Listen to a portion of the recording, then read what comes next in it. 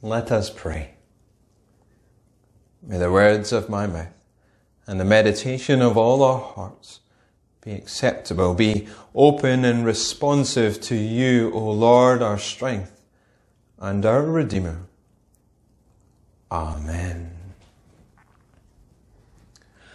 Boys and girls, one of our activities this morning was to make this a paper chain. Have you started yours? If you do make one, please share your pictures with us in our Facebook groups so we can see all your hard work. Now, when you make your chain, one of the things we'd like you to write on the links are the things you think we should remember about God and Jesus. You might write about the amazing things God has done or what Jesus was like. For all of us, young and young at heart, what would you include on the links? What deeds or attributes of God would you remember? I'll give you 30 seconds to think or discuss it at home.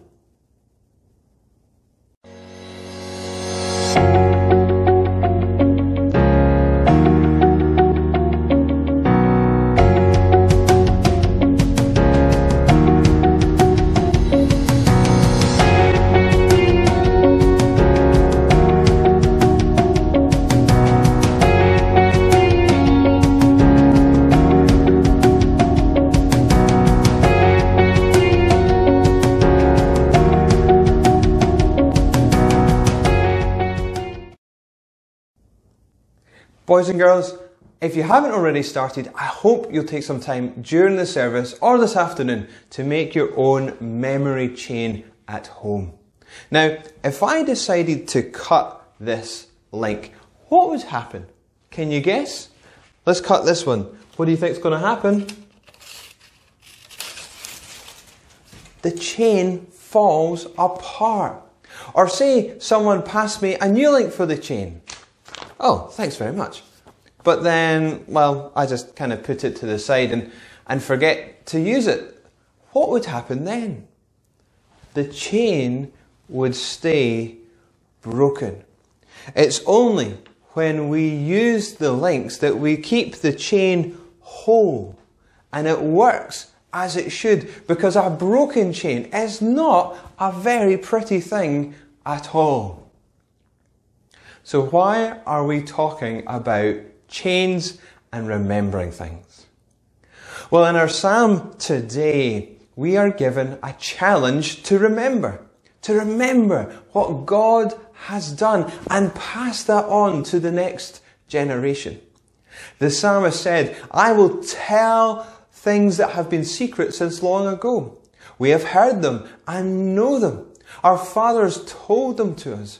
We will not keep them from our children. We will tell those who come later about the praises of the Lord. We will tell about His power and the miracles He has done."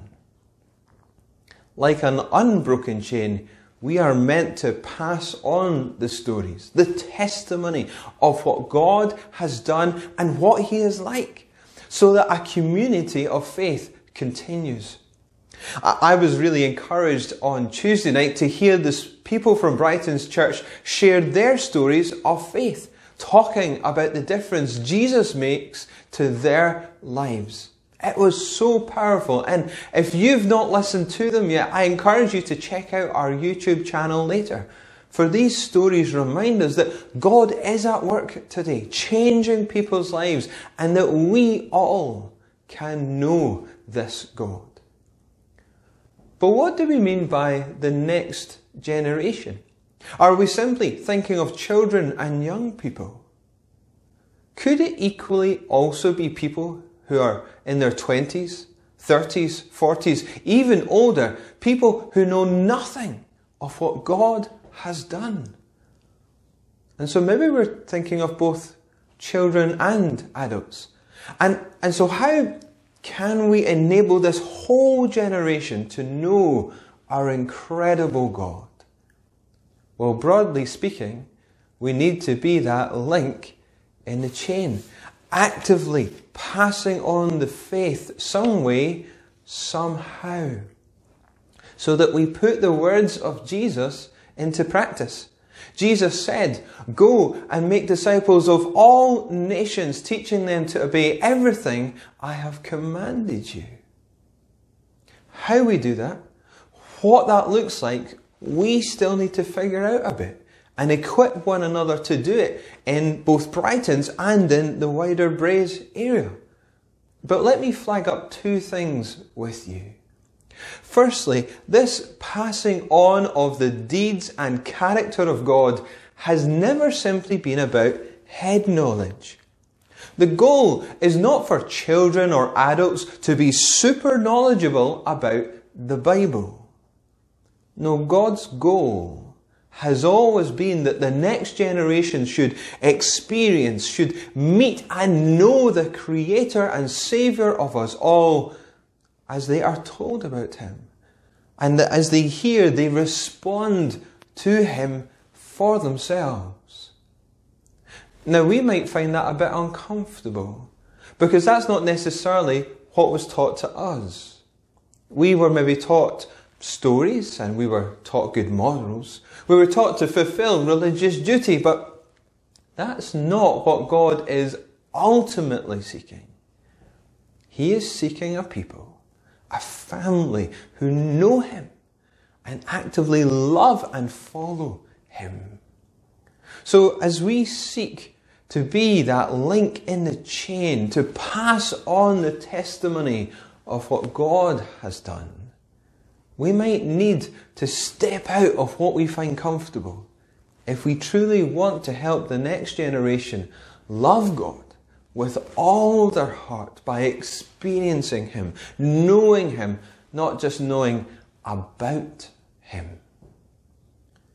And to achieve that, there's a second thing I want to flag up, which has its roots in an old proverb which says, "It takes a village to raise a child."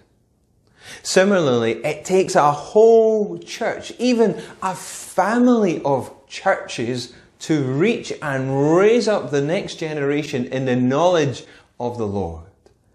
And so we really do, even in lockdown, need to learn how to pull together across the Braes area, across the generations in Brighton's church, because research suggests that for a child to grow towards a healthy faith, they need 5 adults outside of their family investing in them.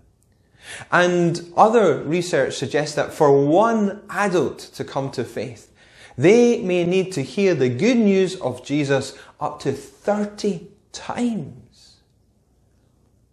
I think of the many children involved in our Sunday school, or our Boys and Girls Brigades, or the Wollaston Primary Scripture Union, and I wonder, who are the 5 adults investing in each of them? I see the adults in our community, and I wonder, who's sharing the good news with that person? So this is a big ask, a huge investment of time and energy, and to make that possible, we need to be intentional about it. This doesn't just happen. So I hope that in the coming months, even amidst lockdown, we might see ideas, raise ideas from our various teams within Brighton's or across the Braes churches to facilitate this, to equip us all in our calling to be a link in the chain. Now, sadly, as the psalm reminds us, too often God's people allowed the chain to break.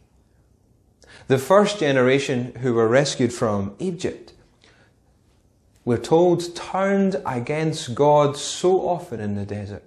There they made Him very sad. Again and again they tested God. They brought Him pain to the Holy One of Israel. And yet, despite God being so grieved, so badly grieved, future generations did not learn the lesson. Indeed, those who settled in the new land, we're told, turned away and sinned just like their ancestors. They made God angry by building places to worship false gods. They made him jealous with their idols. Both generations forgot. They forgot what God had done, and so they grieved God with their forgetfulness and then with their adultery, paining the heart of God by spurning him and breaking the chain. Yet the psalm not only calls us to learn from their mistakes, this prayer also reminds us of God's faithfulness, that he made promises and he will keep them.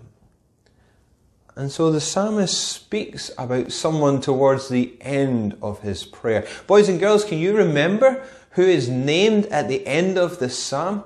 If I gave you a clue, could you fill in the gaps? There's 5 letters. I've given you 2 of them. Can you fill in the rest? Can you guess who it is?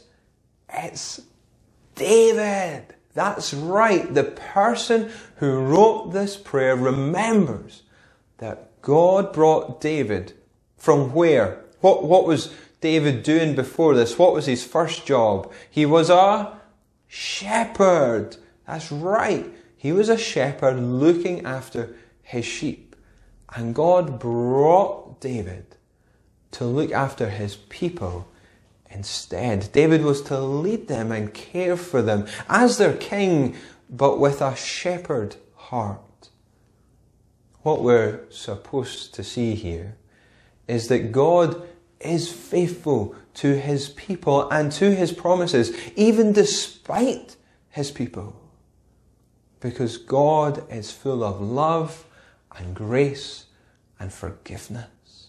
He will keep his promises, even if that looks very different from what his people expect. Jesus also made several promises.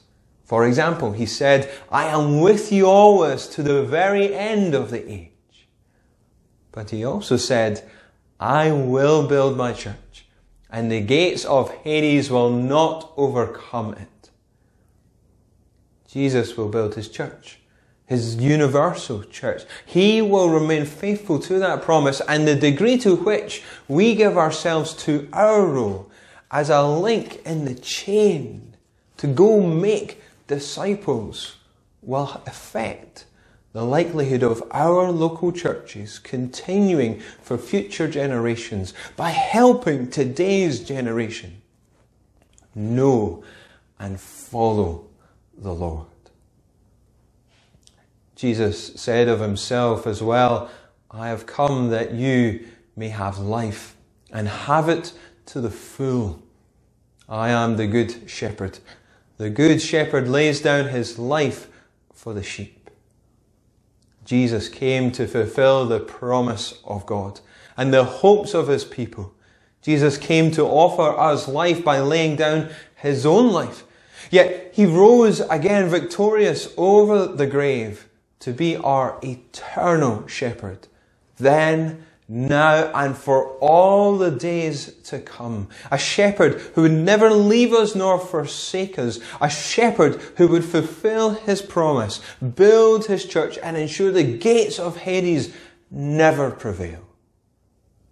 Friends, I pray that we may know the Good Shepherd. Know Jesus close in these difficult days, and as we remember his deeds and character, especially his love shown on the cross, may we find new hope and new conviction so that we resolve to be that link in the chain and enable the next generation to know him for themselves. May it be so. Amen.